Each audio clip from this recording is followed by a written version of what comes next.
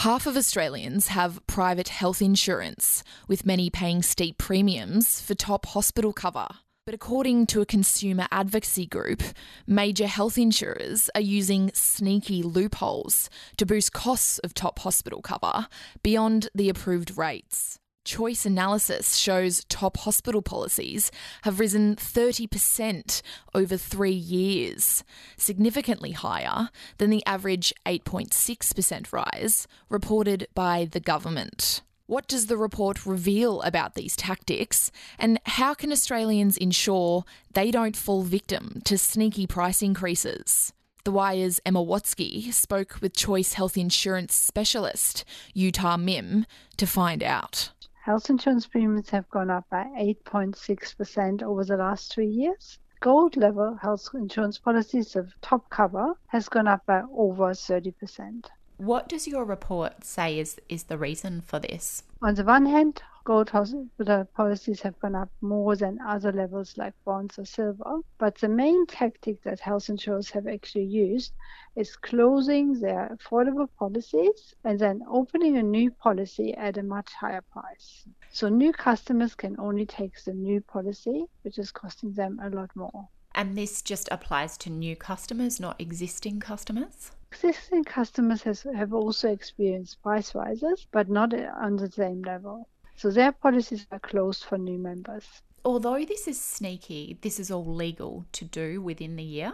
It's perfectly legal. It's sneaky and it's non-transparent, and it doesn't help consumers to make good choices for health cover. Just to reiterate, how much more are some of these people paying for top cover because of these tactics? In 2021, a family in New South Wales paid on average $5,380 for a gold hospital policy. So if that same family wanted to take out gold now, they would pay on average $7,090 per year. But this is just the average amount. That family could actually save more than $1,000, maybe even $2,000 if they shopped around and got the cheapest gold insurance policy. How often have these attacks been identified over previous years? Do you think that it's becoming worse? So we have identified at least one case per insurer for the 5 big ones in the last 3 years. And in this case, the premiums have gone up by 15 to 20%. When it comes to health, the consumer really needs to trust their cover. What impact could these have on consumer trust and public perception, do you think?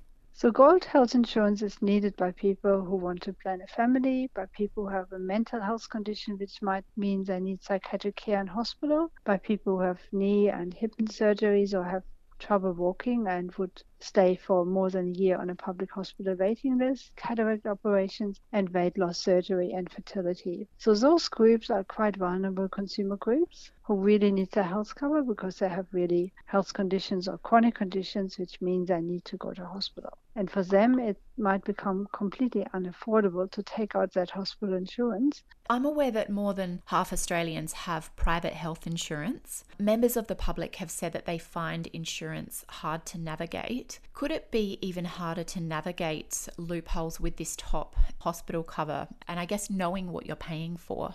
Absolutely. Closing policies and opening new policies, and even in some cases we have seen that insurers have quite affordable policies still, but they don't show them on their website. That makes things even much harder to understand. Health insurance isn't an easy field to navigate, and then if they're using sneaky tactics and something that's less transparent than it should be, then that makes it even harder. Are there things that consumers can do to avoid falling victim to these loopholes and maximise what they're paying for in top-level hospital cover?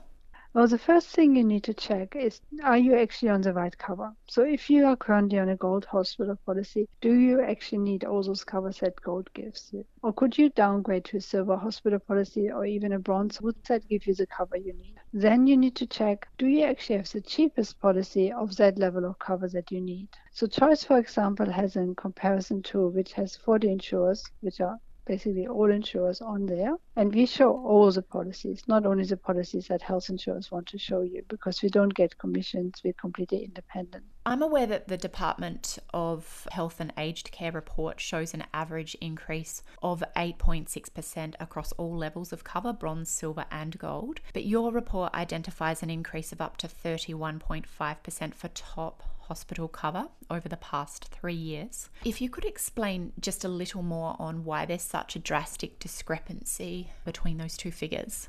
Yeah, both of those are average figures. So the Department of Health and Aging only gives us the average for the whole industry and the average per fund. However, funds have sort of designed the health increases for different policies and different consumer groups differently. Depending on the risk, they increase prices for gold policies more than, for example, prices for bonds policies if they identify that people on bonds policies don't actually use their health cover. So the average is a bad indication of what you're actually going to pay. To find out what you're actually going to pay more, you have to wait for the letter of your health insurer.